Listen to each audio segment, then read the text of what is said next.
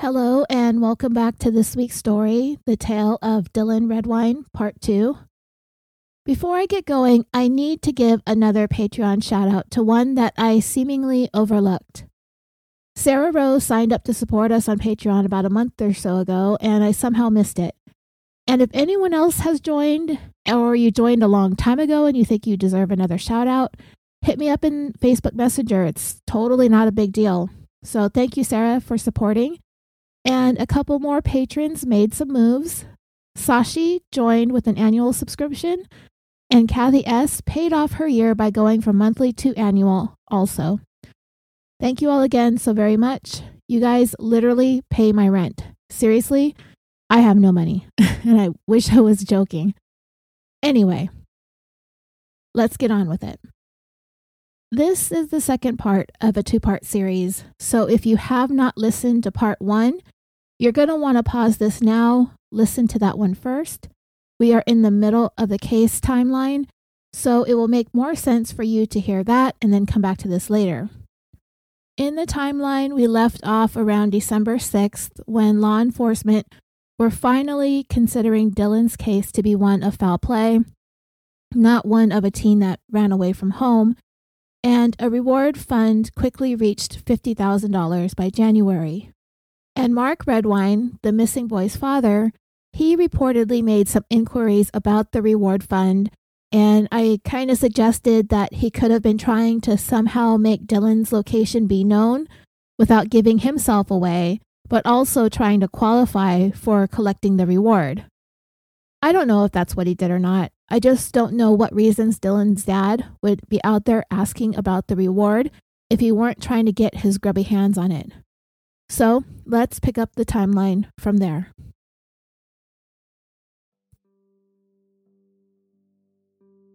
And by the way, yesterday I tripped on my dog's leash and I fell a little bit, sort of going up the stairs, and I kind of landed on my elbow. So if I sound a little off or stiff, it's because I took some ibuprofens. You know what I mean? Okay, so on Monday, February 4th, 2013, Corey Redwine, Dylan's older brother, organized a group of people to stand in front of Mark's house to picket his home, I guess, asking him to be more active in the search for Dylan and to start answering some tough questions. Mark was tipped off that Corey was planning this gathering, so the day before it happened, Mark left town and he wasn't home when Corey arrived with his group of supporters. Also on February 4th, a reporter named Melissa Blasius released an uncut interview with Mark. In it, he claimed that there were 2 places in his house that a person could get phone reception. The interviewer was in either one of those locations and her phone was ringing. So already Mark is starting to tell lies and untruths to even the reporters. Then in the interview, when Mark was talking about going to Dylan's friend's Nando's house, Mark said, "Blam, that was the first place I went."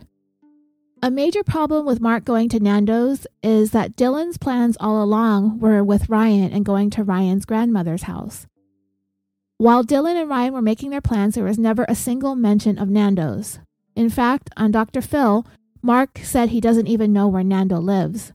However, in this interview, he says it's the first place he went when he got to Bayfield. How could he possibly have known to go to Nando's house? Incidentally, while Mark was out running his errands in Durango the morning that Dylan went missing, Ryan texted Dylan at 10 a.m. telling him to come to Nando's, but he never received a response. So dreamers, the implication here is that if Mark had done something to harm Dylan, or if he had killed him, then we can assume that he was in possession of Dylan's cell phone and was the one who received and read that text from Ryan that said to come to Nando's. And that is the only way that Mark would have known that information. He would have absolutely no reason to have access to that information if Dylan was in possession of his phone. This means that Mark Redwine had Dylan's cell phone. Around the same time, Mark accepted an offer from a private investigator from the Front Range to work on this case. The Front Range is a mountain range in Colorado near the Wyoming border. Anyway, this investigator was the first that anyone knows of that publicly mentioned there being blood found in Mark's carpet in his house. This investigator only worked for a very short time on Dylan's case on Mark's behalf. According to the investigator, he wanted Mark to take a polygraph for him to be comfortable that Mark was, in fact, not involved with Dylan's disappearance, but Mark refused to take the polygraph. Mark also again inquired about how to obtain the reward money. So dreamers, for that to have happened again, it leads me to believe, it reinforces my theory that Mark wanted to set it up somehow for someone to find Dylan's remains so they could work together to try to get the reward money, which, if that is even remotely true, is just insane if you really think about it. While Mark is suspected of being involved in Dylan's disappearance, and those suspicions are only going to grow, they're never going to go away. Can you imagine the nerve of this guy trying to figure out what he can do to call in a tip or have someone else call in a tip about where to find Dylan so they can get their grubby hands on that reward money?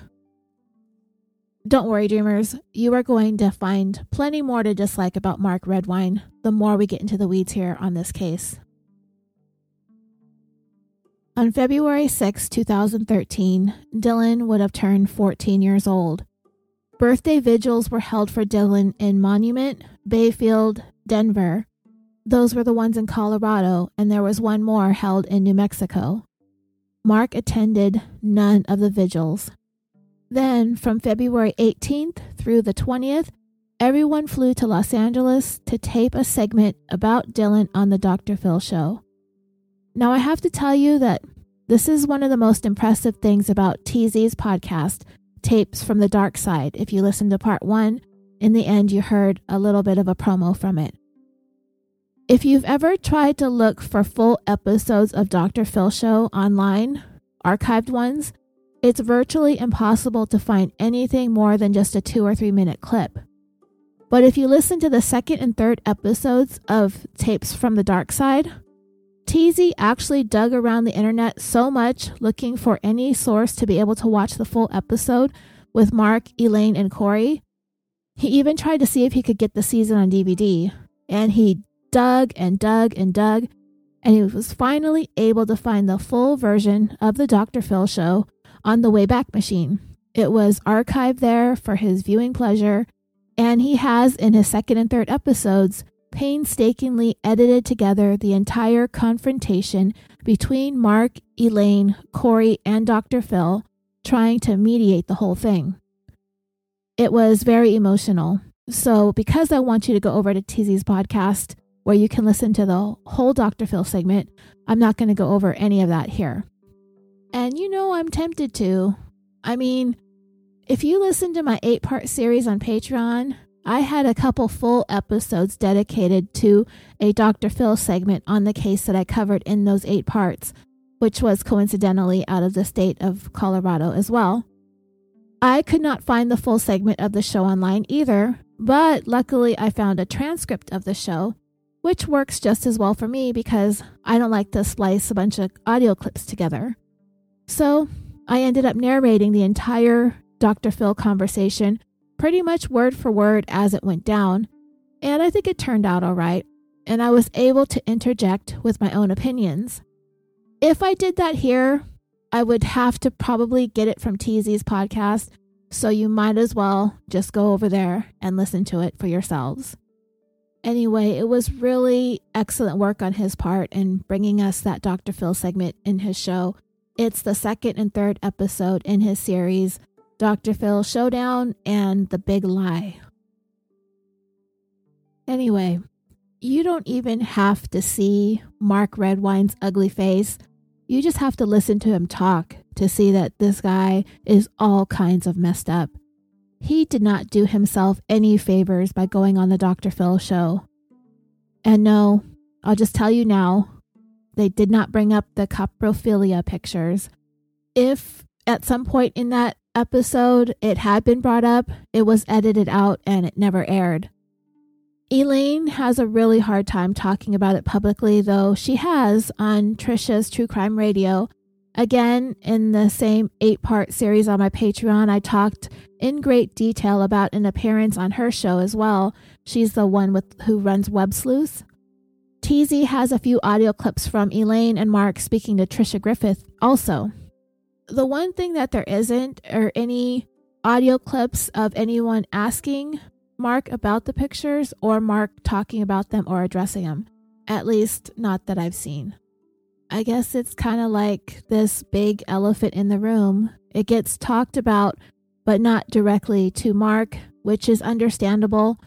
It's a way to guarantee that the guy is going to refuse to speak to you anymore, and he might even get violent, especially if you're a reporter trying to get an interview with the guy. He seems like he wants to talk to the media, so you don't want to drive him away. But I think Mark needs to be drunk, high, heavily sedated, or all three in order to do it. But that's just an observation. Unless the guy just always sounds like he's checked out, or maybe that's his baseline, I don't know. There is something definitely going on with this guy, like the lights are on, but nobody's home, you know? He's kind of got that sort of a thing going on. At some unknown point in the timeline, a dog handler contacts law enforcement to inform them that she's being followed by someone and is worried. It comes to light that Mark had this dog search team followed by a friend of his while Mark was out of the area without the dog handler's knowledge. That is very, very suspicious and concerning, and I think Mark should have been tossed in the county jail for obstructing an investigation, but that's just my opinion. Okay, so while on the Dr. Phil show, Mark agreed to take a polygraph with Dr. Phil's polygrapher, Jack Tremarco, on the first day of their taping, but then Mark said he was too stressed and he didn't want to take it the first day, but agreed to do it the next morning. But the following day, Mark told Jack Tremarco that he did not feel well enough to take the test. When Jack asked him, "Do you feel well enough to take the test?" If the answer is no, then this disqualifies them from taking it, which is what ended up happening. Mark said no and admitted to drinking a bottle of Jim Beam the previous evening. Mark has now bailed twice on taking the polygraph, and he blamed Jack Tremarco for his failure to take the test because of the disqualifying question he asked. When Jack said, "Mark, we can still do this. Do you want to do this?" Mark said no. You could hear all of this exchange between Mark and Jack on TZ's podcast. This whole entire exchange, you can hear it all. During the interview part of day 2 on Dr. Phil, it became obvious to the family that Mark had done the unthinkable and had killed Dylan. The family felt that this was a turning point for them, as it began to sink in that they are no longer looking for Dylan alive, based on Mark's actions and answers to questions while on the Dr. Phil show. Honestly, dreamers, I'm fairly certain that Dylan's mom, brother, and stepdad already felt Mark was responsible. I mean, when they went on Dr. Phil, Elaine, she came out swinging. You could hear it on TZ's episodes. You will hear her beg and plead with Mark time and time again. Tell her where Dylan is. Tell me where he is. She demands it over and over again. Tell us where he is. And all he could say is he doesn't know, and he has no answers. And Mark even has the audacity to try to accuse Elaine of doing away with her own son, if you can believe that. On February 22nd, 2013, 2 days after the Dr. Phil taping, a family member headed to Vallecito to meet up with the dog handler that had been there all week. The dog handler was asked if it was possible for the dogs to be able to detect the odor of human remains if holes were made in the frozen lake, and the answer was yes. The next day, February 23rd, the family arranged to have the lake sliced open in multiple places to see if the dogs could pick up any scent of human remains under the frozen lake. The dogs, according to the handler, did detect odor of human remains. This is now multiple dogs that have picked up the odor on the lake. At the end of this day, law enforcement is contacted, informing them of the information. It was also communicated to law enforcement that the lake would be searched. The current investigator agreed that it was a good idea. The family looked for the best people in the United States to conduct the search of the lake. The family found a search team out of Idaho who conducted searches with the use of side sonar. Law enforcement is made aware by a family member that the family is asking this Idaho team to search the lake when the ice comes off and request their assistance. Law enforcement agree to help, as it is a requirement of the search team that a representative from law enforcement be present while searching. On March 19, 2013, La Plata County law enforcement put out a press release that stated Mark and Dylan's interactions and activities within the community on November 18th and 19th, as well as tips related to persons, locations, and sightings remain under suspicion. Investigators ask for information from anyone who may have been at their Vallecito home or traveling in Vallecito between 7 p.m. on Sunday, November 18th and Monday, November 19th. They may have seen something and not realized that it is important to this case. This is the time frame between when Mark and Dylan left Walmart to about an hour and a half after Elaine reported Dylan missing. As many as 7 media outlets report on this case. The spring thaw brings new hope and new searches. Media sources also stated that the lake would be searched by a special team. Mark later stated that he knew nothing of the searches even though it was all over the media. I'm assuming he again doesn't participate, of course. Corey and Mark did have a confrontation about this on Dr. Phil, where Mark said that he has to work and Corey yells at him, "You don't think I have to work too?" It's very emotional. Corey straight up tells Mark to his face on Dr. Phil on national TV, "I don't like you." And I have to hand it to that young man for not throwing those fetish pics in his dad's face on Dr. Phil. He may have, and it could have been edited out, but I honestly don't think it happened, because I don't think Mark would have continued to sit there in front of the audience if that actually got brought up. You can tell just by listening to the Dr. Phil audio that Corey is trying to help stand up for his brother and his mom, all 3 of them were probably bullied by Mark Redwine for far too many years. And unfortunately, what happened to Dylan was the worst of it. From April 15th through April 22nd, 2013, for the first 3 days, a canine was placed on a small boat close to the water to detect any type of human remains. All alerts were logged by GPS. All of that information then was downloaded into the computer of the boat with the side sonar. The side sonar boat searched for several days, but due to winds was unable to stay on the water for full days. There was a lot of activity by canines at the northeastern side of the lake and around the Middle Mountain campground, to be exact. This is also the area where law enforcement built a dam searching for clues on April 21st. This area is not far from Mark's house and is close to Middle Mountain Road. And Dreamer's Middle Mountain keeps getting brought up because it will become important soon enough. A note about these searches. Nobody that anyone knows of ever reported seeing Mark outside of his house during the search.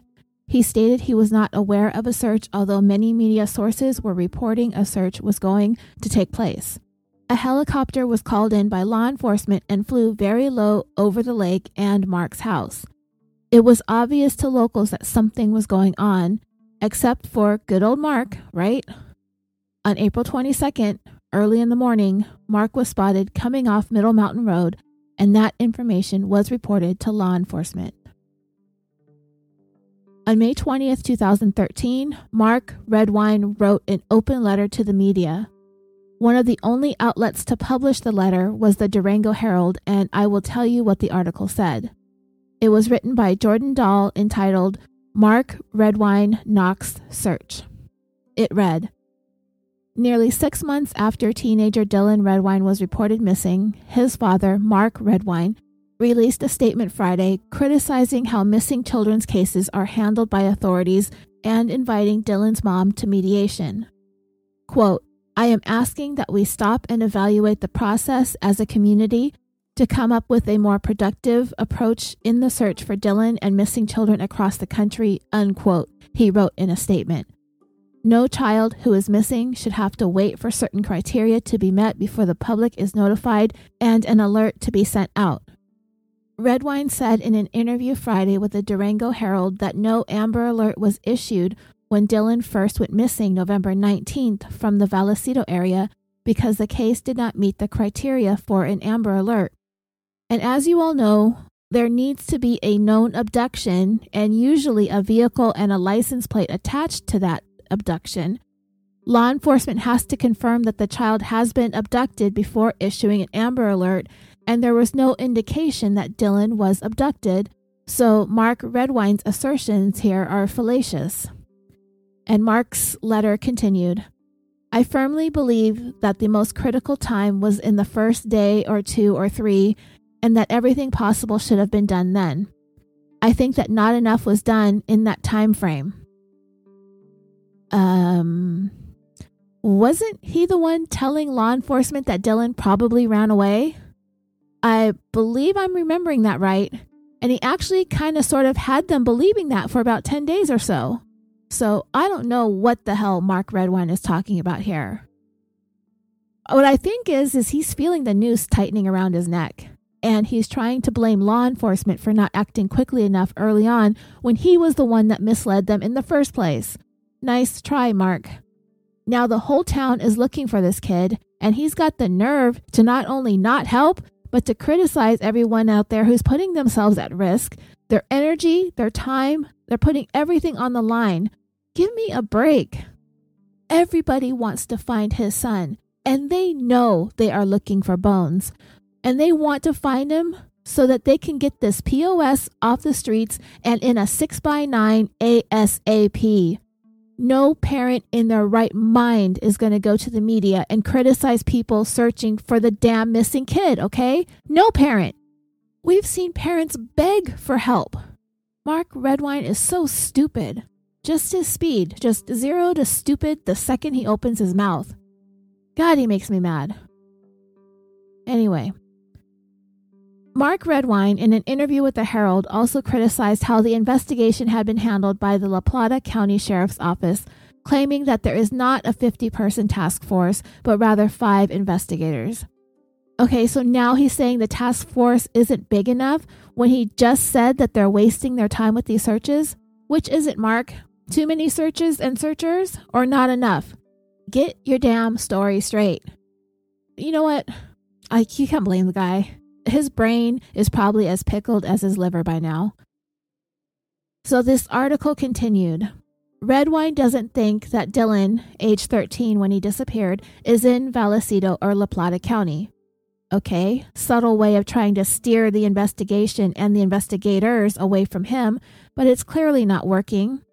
The closer they get, the more Mark comes forward to try and throw up roadblocks. How is it that nobody has walked up to this guy and just punched him in the face just for existing? Authorities searched Vallecito Reservoir again in April after search dogs picked up a scent by the lake. Redwine said, quote, "How many times do you have to search the damn thing until you realize he's not in the lake? There's something in my gut that tells me that Dylan isn't anywhere in La Plata County." Okay, Redwine, what exactly is in your gut that's speaking to you? You know what? Don't even answer that question because I'm sure it is utter bullshit. Something tells me he's not in La Plata County. How the hell would he know unless he had something to do with it or he wants the searching around his area to stop?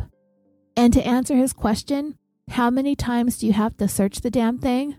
Well, Mark, as many freaking times as it takes, asshole. As many times as it takes to find your son.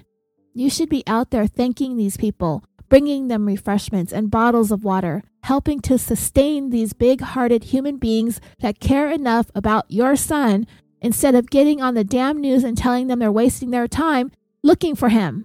This is your son. You think I'm slightly annoyed by this guy? Go listen to Dylan's mom on Dr. Phil. It will shatter your heart listening to the sheer desperation from Mark to just come forward with the information that she knows he has. Mark's statement also included an invitation for mediation with Dylan's mother and his ex-wife, Elaine Hatfield. He said, "I believe the more we all work together to bring Dylan home, the more successful his safe return will be." But Elaine says mediation isn't necessary. She has no qualms with speaking to him. He continues to say, "Let's go to mediation," but he hasn't done anything to start it. Frankly, I don't think we need one. Elaine said she thinks that law enforcement first dropped the ball in assuming that Dylan was a runaway, but that now she believes they're going in the right direction.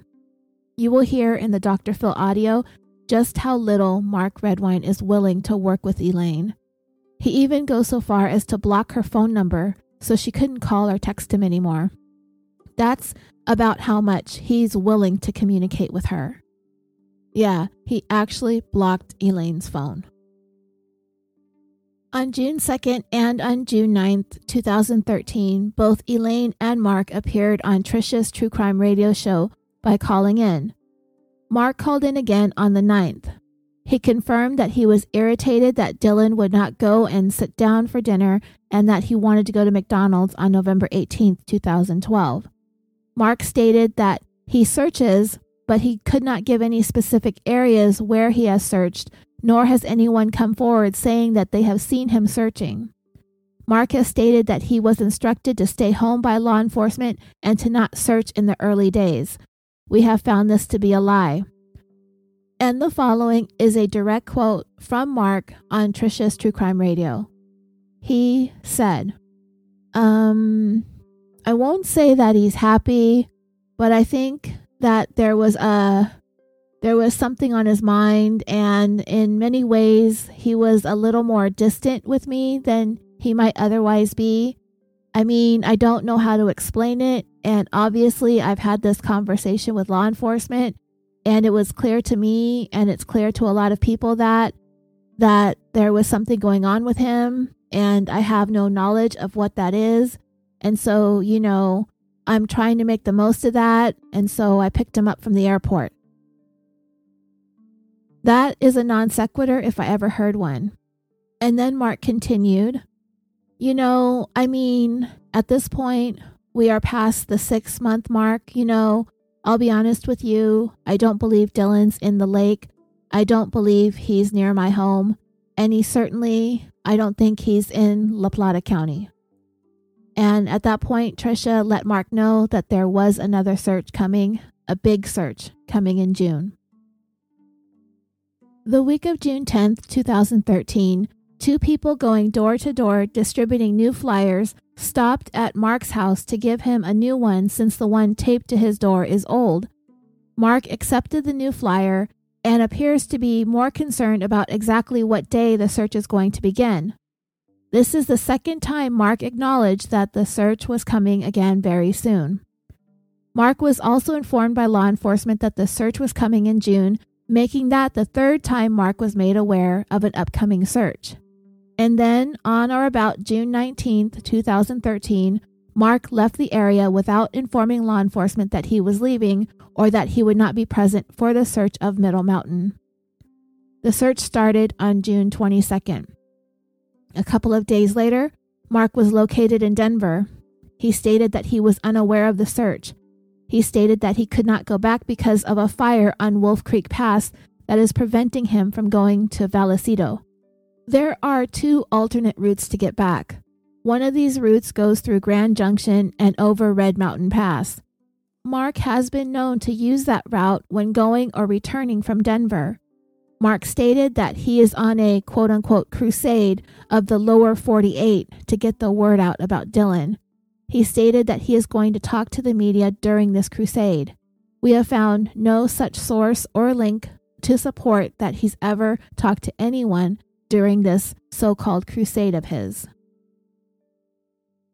On June 22, 2013, the search of Middle Mountain began. Numerous law enforcement agencies from La Plata County, Durango, Bayfield, Ignacio, as well as people from local fire departments and several resources from outside the area have all come together for a massive search for Dylan. This was the most impressive organized search the area had ever seen. Dylan's immediate family was present for this search. but Mark's location, once again, was unknown.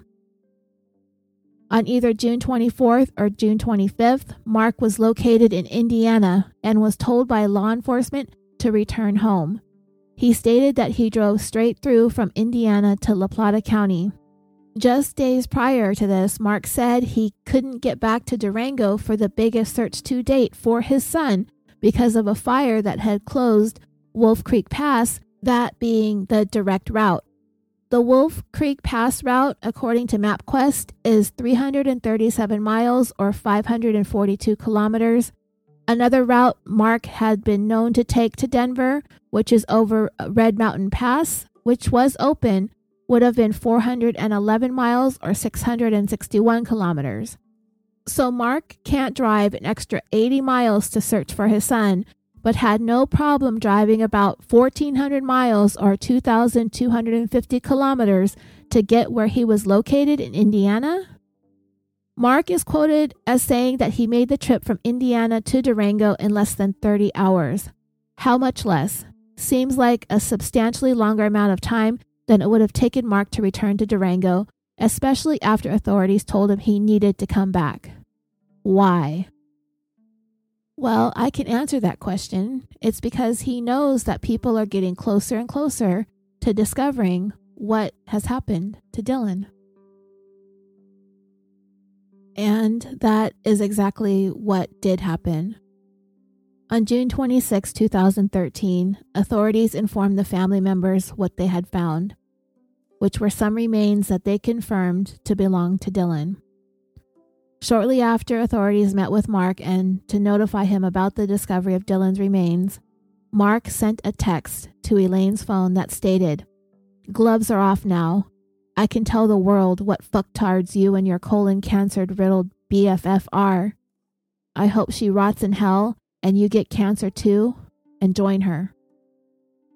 That was at 3:15 p.m., immediately after Mark left the sheriff's office after having learned that Dylan's remains were discovered. On June 28, 2013, the La Plata County authorities confirmed to the media that they are looking for a killer in the death of missing teenager Dylan Redwine. In part, the statement said, "The information we have is that there is no reason for Dylan to go to Middle Mountain, and there is no indication he did this on his own." Also noted is that death by wild animals had been ruled out. Although it had been stated by authorities, Mark also confirmed in a recent interview that the area Dylan's remains were found in overlooks Mark's home, and that Mark can see the area from his front porch. Mark also stated that the area that the remains were found in is approximately 10 miles or 16 kilometers from Mark's house, but as the crow flies, it's only about a mile or 1.6 kilometers. Mark has stated in the past, but prior to Dylan's remains being found, that Mark talks to Dylan every day. I suppose that's to insinuate that Mark can sit on his front porch. He can look up at the mountain at the exact place where Dylan's remains lay and curse him for bringing him all of these problems into his life. On July 14, 2013, Mark recorded 4 short videos of Middle Mountain and makes those videos public. The videos include Mark's commentary regarding the terrain and the likelihood of Dylan going up there. Mark stated how the terrain is not hard to navigate. He stated that it certainly does not require ropes. He stated this knowing that law enforcement had to use ropes when Dylan's remains were found. Mark then drove up and walked down the mountain. Why did Mark not walk up the mountain from his house as he claims Dylan could have? Well, that's because Mark Redwine is trying to manipulate things here. He's trying to show things that are going to benefit him. He's not going to try to show things that are going to implicate himself even further. That's why. On July 16th or 17th, Mark's Facebook support page called Find Dylan first posts that Mark found Dylan's fishing pole in his garage under his ATV. This is the fishing pole searchers had been on the lookout for going on 8 months. This is the fishing pole that Mark argued with his son Corey over, that its place was by the TV in the house, although Corey stated in February that it would be in the garage. This confrontation about the fishing pole also happens on the Dr. Phil show, I believe. A task force of 50 CBI and FBI agents on day 10 with a search warrant were in Mark's house for 10 to 12 hours, yet none of these professionals noticed a fishing pole under the ATV. Typically, searches like this of the entire home are photographed first and then tested and then taken apart. Do you think those photos will show the fishing pole under the ATV, as Mark apparently told his Facebook supporters? Okay, what the author of this timeline is trying to say here about the fishing pole, and this is just my conjecture. Mark told law enforcement early on that among the things missing from his home was Dylan's fishing pole. I believe this was to throw off the investigation, to give the impression that Dylan may have gone fishing at the lake and then something befell him. So they were looking for this fishing pole, and they searched the lake extensively early on. So Mark needed to make the fishing pole disappear. And then suddenly, after Dylan is found up the mountain, his fishing pole suddenly reappears, and it just so happened to be overlooked by a large team of very qualified searchers from the FBI and the CBI. The insinuation is that Mark planted the fishing pole under the ATV to make it seem like it was there the whole time, when he honestly thought Dylan took it with him to go fishing, and that he just so happened to run across it. That's why the fishing pole he thought was missing was never missing at all, which is why the searchers never found it. So we see the gears here turning in Mark's head, where he's trying to do damage control to make sure all the bits and pieces of his story fit together well, and they just aren't. On August 14, 2013, Mark's home is searched again pursuant to a search warrant. An article about the case stated, Mark Redwine said investigators from multiple law enforcement agencies came to his door with a search warrant Wednesday afternoon. They spent 3 hours at his home, which is near Vallecito Lake in southwestern Colorado. Redwine says the investigators removed sections of carpet and wood flooring. He said they took a fireplace poker, clothing, and a cell phone. Redwine said deputies also dug a hole in his yard underneath an outdoor staircase. This is the third time law enforcement agents have searched through the Vallecito area house looking for clues. On November 16, 2013, a memorial service was held for Dylan Redwine. The Durango Herald article about it read in part, Elaine Hatfield said, "This past year has been a struggle. I've struggled with the events that have taken place and what has happened to Dylan." She also said that she has struggled with hope. "I've lost faith, and I've regained faith. Without faith, I have nothing to look forward to, and I need that." Her words were met with more tears, her own and those of many others in the sanctuary. She continued, "I've learned that while there is tragedy and while there is evil in this world, there is also an enormous amount of humanity and kindness left as well. That is indicated by all of you sitting here. You've touched our lives, and I know that Dylan has touched yours." A larger-than-life portrait, in his baseball uniform, ready to swing, stood near the podium. His team jersey, number 19, was encased in glass underneath a mounted baseball from his school team. For now, Dylan's mother, brother, friends, and family have a place to remember him. The bench, in lieu of a tombstone, reads, "Our home run in life, and now our angel in the outfield." Underneath is lined with handwritten messages written on stones by those close to him. Mark Redwine was not present at Dylan's memorial. On February 5, 2014, Mark's Dodge truck was seized by law enforcement. This all seems to be going kind of slow, doesn't it? I mean, Mark is making many strategic counterstrikes, but you're going to come to find that this case against Mark is going to move at a snail's pace for some reason. And I really don't know if there is any one thing that can be pointed to as being the reason for that. Mark said he doesn't understand why his Dodge was seized because he was driving his Chevy truck when he picked up Dylan from the airport on November 18th, 2012. On March 31st, 2014, Mark took Elaine to court seeking compensation for tens of thousands of dollars in damages he says happened to his windmill home. Mark stated that Elaine caused all these damages and provided his attorney receipts that he paid in order to go after Elaine. Some background information related to ownership of the windmill house. Elaine turned the home over to Mark on June 30th, 2012 during the divorce proceedings. It is now known that Mark turned in an insurance claim for some water leak damage at the windmill home, which occurred only 30 days after he took possession. Mark's attorney was directly asked before March 31st, 2014, if any of the money Mark was seeking was related to the insurance claim, and Mark's attorney responded as follows. With regard to the house damages, I have extensive documentation, much of which has been provided. We can also have Durango Property Management testify at the final hearing as to the damages if necessary. I confirmed with Mark that none of the insurance claim damages were being attributed to Elaine or Sot.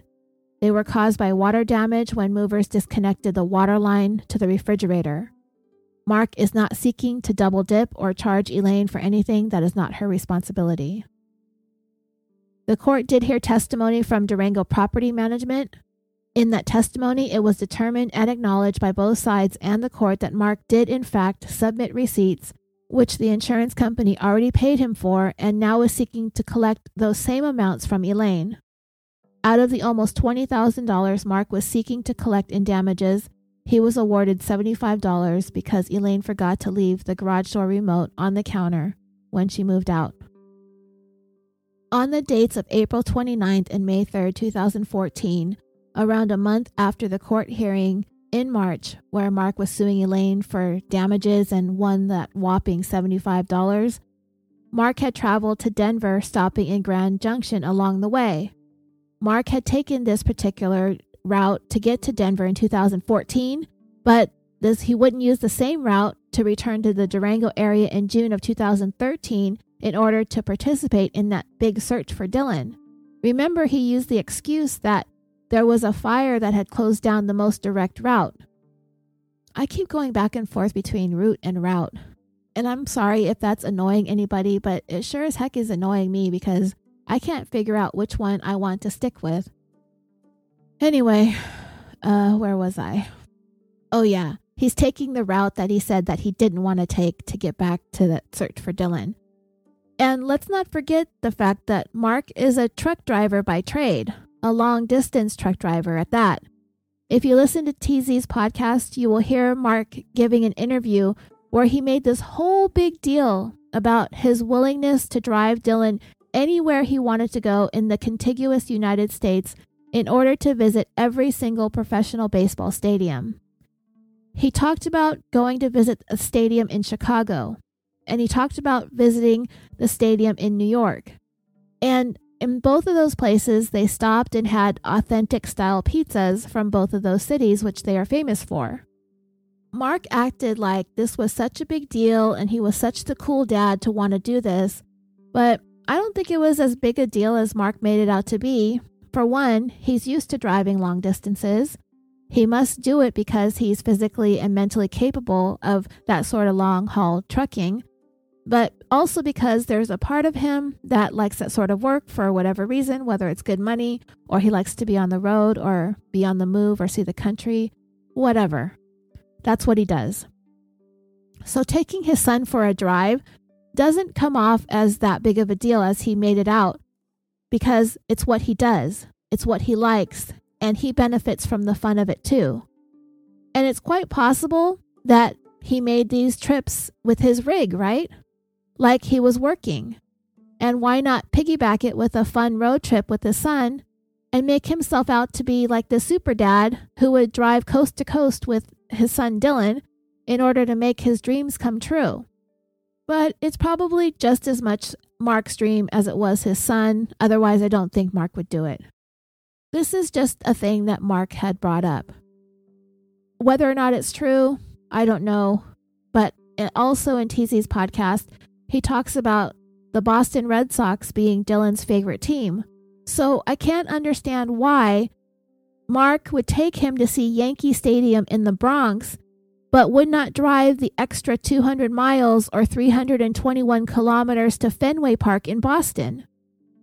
Is 200 miles or 321 kilometers extra a lot to drive? Kind of, yeah. There's a direct route between the two stadiums. Well, that distance may seem like a lot, but relatively speaking, it's not. Because if they came from Bayfield, Colorado, that's 2,245 miles or 3,613 kilometers away. Another 200 miles or 321 kilometers is not going to matter unless Mark was working and he had his truck with him and wasn't permitted to drive any further than his destination, right? He would have had a GPS on it, and he just couldn't make it to his son's all-time favorite team stadium just a couple more hours away in an already 34-hour drive. That's why I think Mark didn't make these drives out of the goodness of his heart or his desire to have a genuine father-son road trip. I think he made these drives for work and brought his son along with him to make a token father-son moment that made Mark appear to be a fun-loving, attentive dad. If this was truly a trip for Dylan, they would have gone all the way to Fenway Park, to Dylan's all-time favorite team in Boston. While Boston isn't known for its pizza, there were certainly a number of classic traditional dishes in Boston that they are famous for that they could have tried together. But no, he took him to Yankee Stadium instead. In an interview, Mark said he has no idea why Dylan picked Boston as his team, which to me is kind of telling as to how little Mark really did know about his son. For example, my husband is, or maybe was, it might be past tense now, a lifelong fan of the Miami Dolphins. Why? He is battle-born and raised in Nevada, a native of Las Vegas. Why the hell would he latch onto a team that has sucked so bad during the Tom Brady era in the AFC East for just about his entire adult life? Well, it's because his grandmother lives near Miami, and when he was a kid, he got to see the Dolphins play while Dan Marino was still their quarterback. And that was it. He was sold on being a Miami fan, much to his misfortune, right? Well, as you know, we're both back in the Vegas area now, so he's migrated over to Raider Nation, but he still has a special place in his heart for the Dolphins, who might have a fighting chance now that Tom Brady is down in Florida too, across the way over in Tampa Bay, still winning Super Bowls apparently.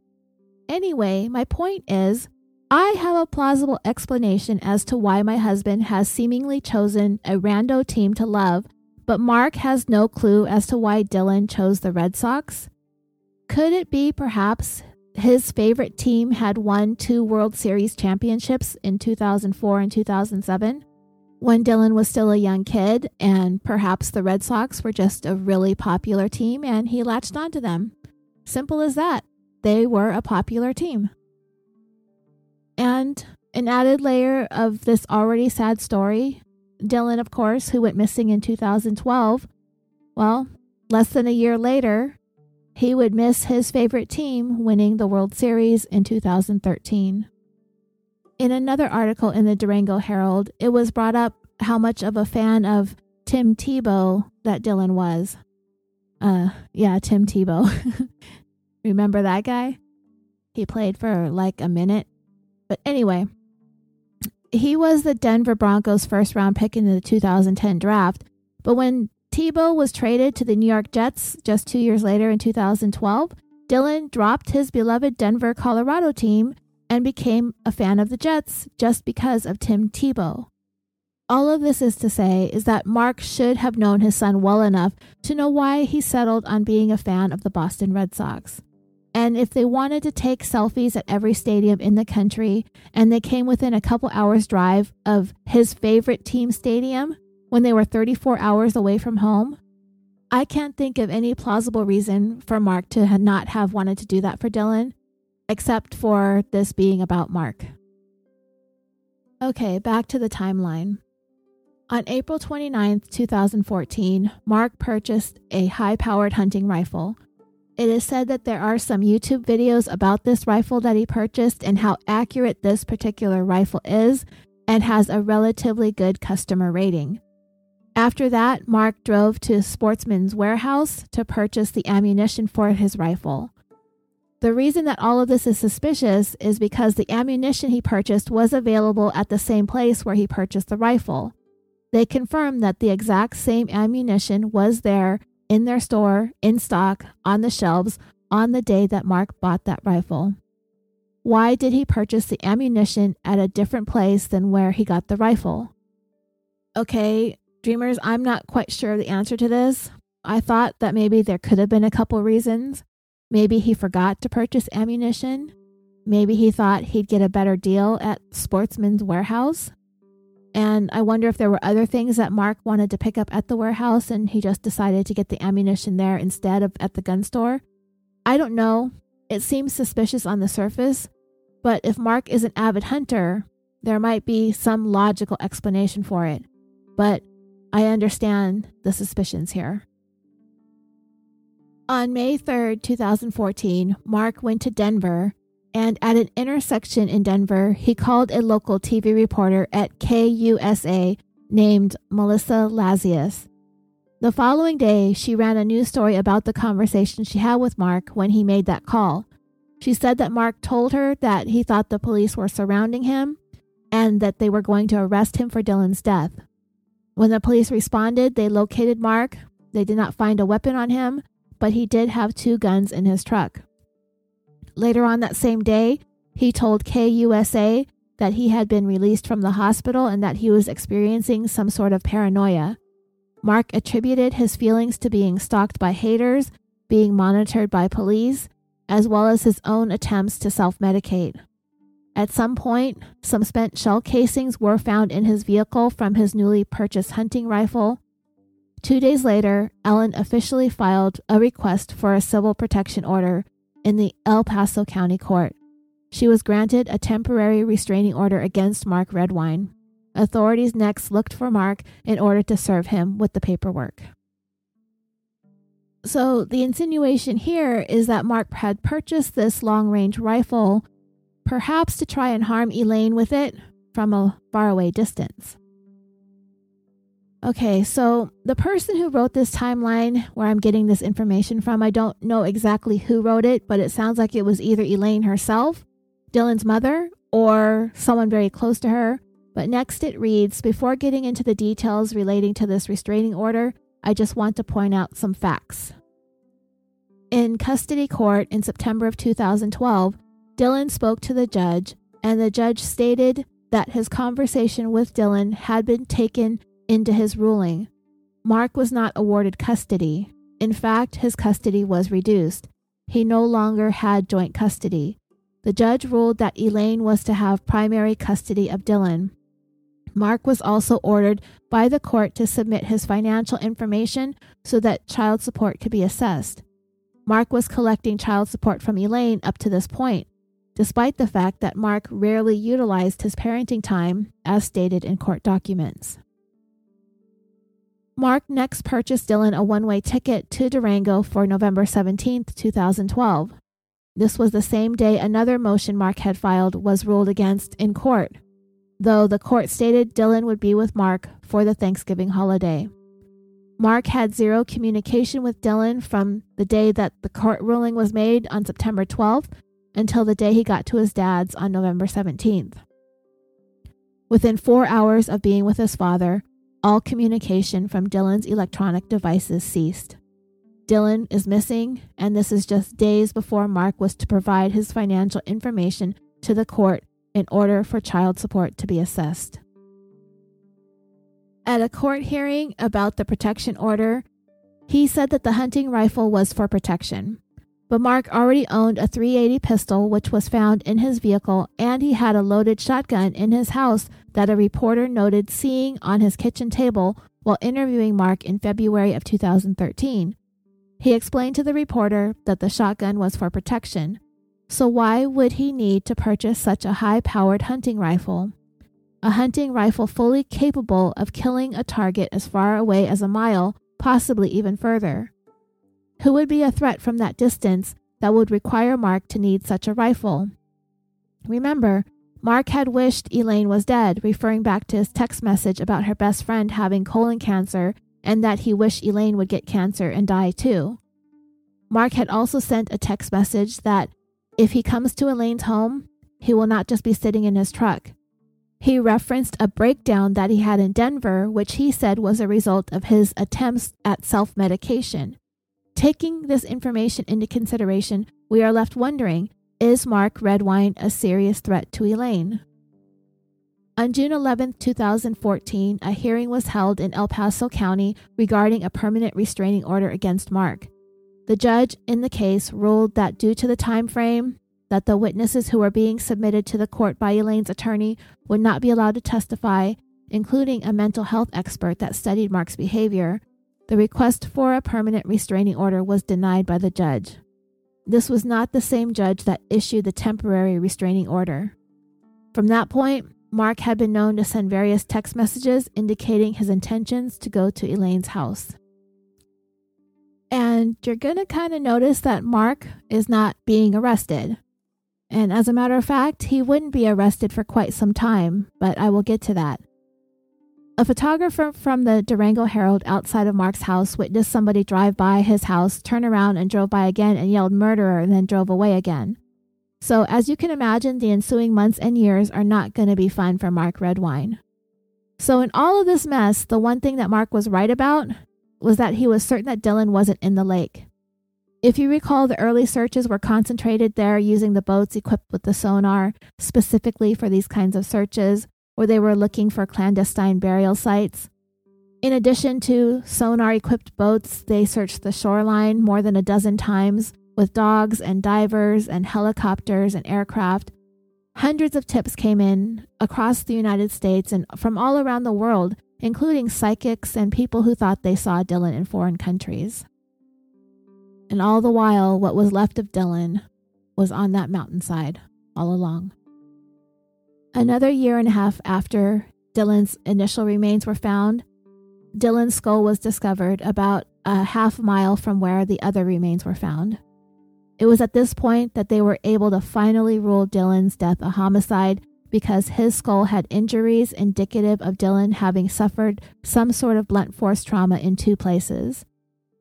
The remains that were found first were unable to provide any clues as to the manner in which Dylan was murdered, but the skull gave definitive proof that he was bashed in the head with a blunt object. That's what this man did to his 13-year-old son. Bashed him in the head. But it would take another 2 years before Mark would actually be arrested.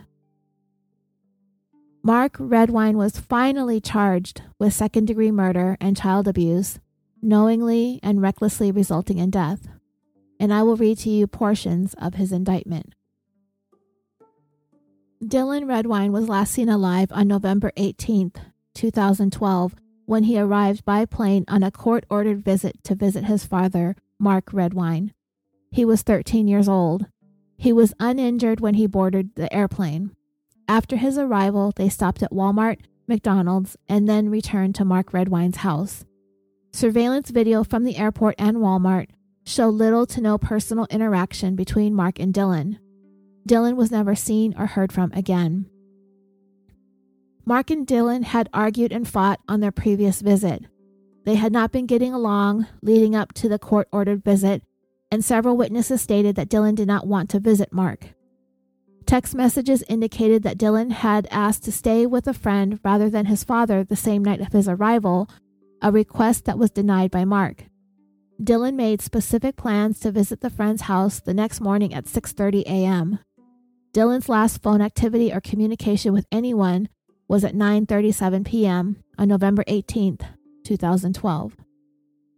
At 2 a.m. on November 19th, 2012, Mark's neighbor, Carrie Cochran, observed his exterior porch light on, and later that morning, when it was still dark out, she observed the light off.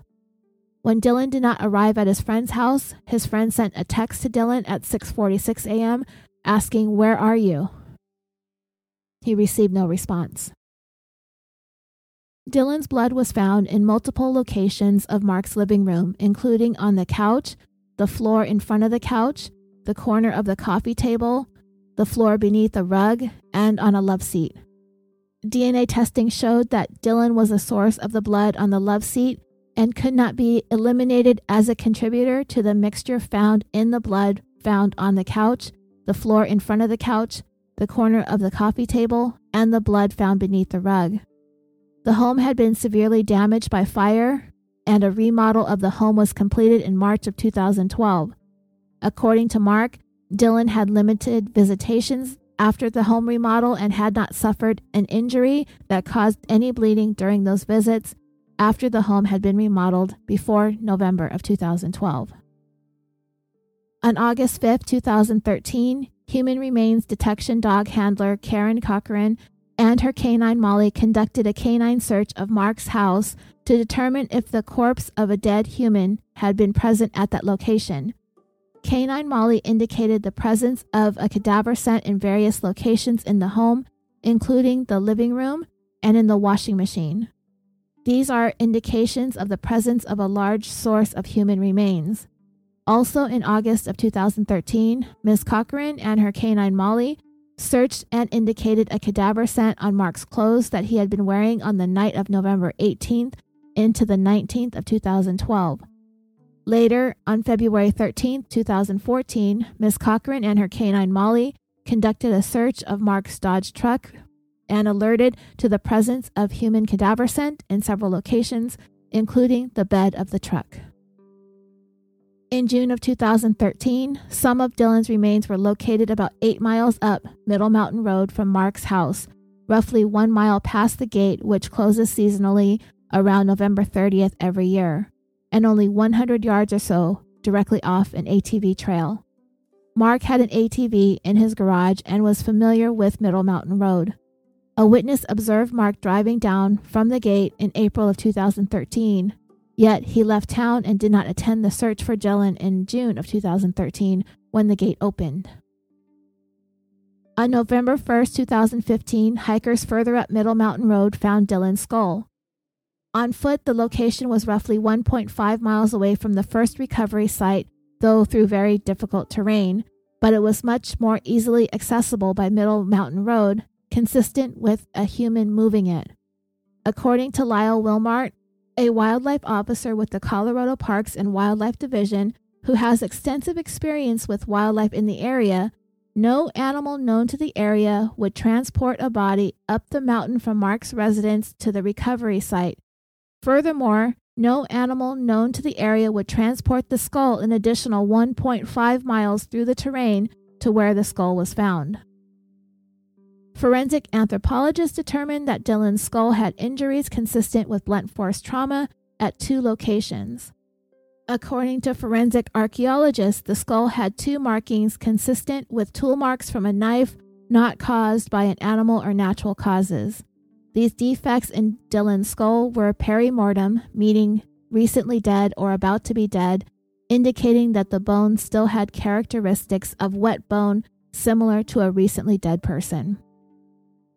On June 27, 2013, immediately following the notification to Mark that Dylan's first remains had been located, Dylan's half-brother, Brandon Redwine, reported an odd conversation with Mark. Specifically, Mark had mentioned blunt force trauma several times and discussed how investigators would have to find the rest of the body, including the skull, before they could determine if this was the cause of death. Within days of Dylan's disappearance, but months before his remains were located, investigators interviewed Mark's ex-wife, Bessie Horvath. Ms. Horvath voiced concern that Mark may have hurt Dylan. She reported that Mark had previously said that if he had to get rid of a body, he would leave it out in the mountains. Also, during their divorce and custody proceedings, Mark repeatedly violated the custody agreement and told Ms. Horvath that he would kill the kids before he would let her have them. Miss Horvath's sister, Sandy Lang, heard the threat. At the time of the murder, Mark and Elaine Redwine were in the middle of an intensely contested custody case regarding Dylan. Mark acknowledged that he had left a contempt of court accusation on the kitchen table where Dylan may have seen it and could have become upset. Throughout 2012, Dylan expressed that he was upset with Mark and that he did not want to visit and was uncomfortable with Mark. Earlier in the year, Dylan had seen compromising pictures of Mark. At the time, he was upset by the manner in which Mark was talking about his brother and his mother. Dylan asked his brother Corey to send the pictures to him so that he could confront Mark. Later, Corey told Mark that he complied with Dylan's request for the pictures. Very shortly after Dylan's death was confirmed, two of Elaine's friends argued with Mark outside of his house. When these same pictures were referenced, Mark immediately reacted violently by picking up a log and raising it over his head in an attack gesture and approached them, causing them to drive off. Mark Redwine had 13-year-old Dylan in his custody and was alone with him the last night Dylan was heard from, November 18, 2012, at 9:37 p.m. Dylan's blood was in the living room. Cadaver dogs indicated that a deceased person had been in his living room and in the bed of his truck. Dylan's remains were located in a location accessible and familiar to Mark, and their relationship was contentious at the time of Dylan's death. At least one point of contention between them provoked a violent response from Mark Redwine. When locations of the remains were consistent with tampering with the body, and specifically relocation and further disposal of the fractured skull to conceal the identity and cause of death by the person last associated with Dylan. All offenses against the peace and dignity of the people of the state of Colorado. For those of you who have been following this case, and for those of you who might be hearing this for the first time, you might be wondering why it took 4.5 years to arrest Mark Redwine. When it finally happened in July of 2017, they wanted answers. The community wanted answers. According to an article in the Daily Review, it quoted the sheriff as saying, "The loss of this young man has been very traumatic for our community, and I believe we all share in the grief that Dylan's mother, Elaine, and all of his loved ones are experiencing." After 4.5 years, I know many of you are asking questions about the length of the investigation, but I believe it tells a powerful story itself. This team put countless hours ensuring that no stone was left unturned, literally, because they were committed to finding justice for this 13-year-old young man who lost his life over the Thanksgiving holiday in 2012. And of course, Mark Redwine pleaded not guilty to the charges, standing by his claims of innocence over the years. Mark's trial began late October of 2020. According to the ABC News affiliate in La Plata County, the more than 3 years of delays since Mark was arrested ranged from the arrest of his attorney to disputes over pretrial motions and, of course, the coronavirus pandemic. The jurors were to be selected by November 6th and opening statements beginning on November 9th, 2020. And the judge fully expected there to be a verdict in this case by December 11th. And then the thing we had been dealing with for almost all of 2020 stepped in and caused even further delays. Coronavirus. On November 9th, when opening statements were slated to begin, the judge went ahead and declared a mistrial after Mark's defense lawyers said members of their team had COVID-19 symptoms. His two public defenders asked for a mistrial because of the need to quarantine. The lead prosecutor on the case raised the possibility that the defense team is trying to intentionally delay the trial, explaining that one of the defense attorneys was seen with another person with no mask on during a time when he was supposed to be in quarantine. Leading up to the trial, Mark's defense attorneys tried multiple times to delay the trial, bringing up concerns about the pandemic, all of which were denied. The trial was going to move forward. The judge ended up declaring a mistrial later that afternoon, stating in part, "The court, for the reasons stated on the record and without making any findings as to the veracity of the allegations, finds that even if such allegations are true, the court has no choice but to declare a mistrial to ensure that Mr. Redwine has effective assistance of counsel. I should also tell you that previous testings for the coronavirus the defense attorneys were subjected to all came up negative during their previous attempts at delaying the trial. Dylan's mom did speak and implored the judge to allow for the trial to move forward, that this has victimized them over and over again since 2012, a total of 8 years.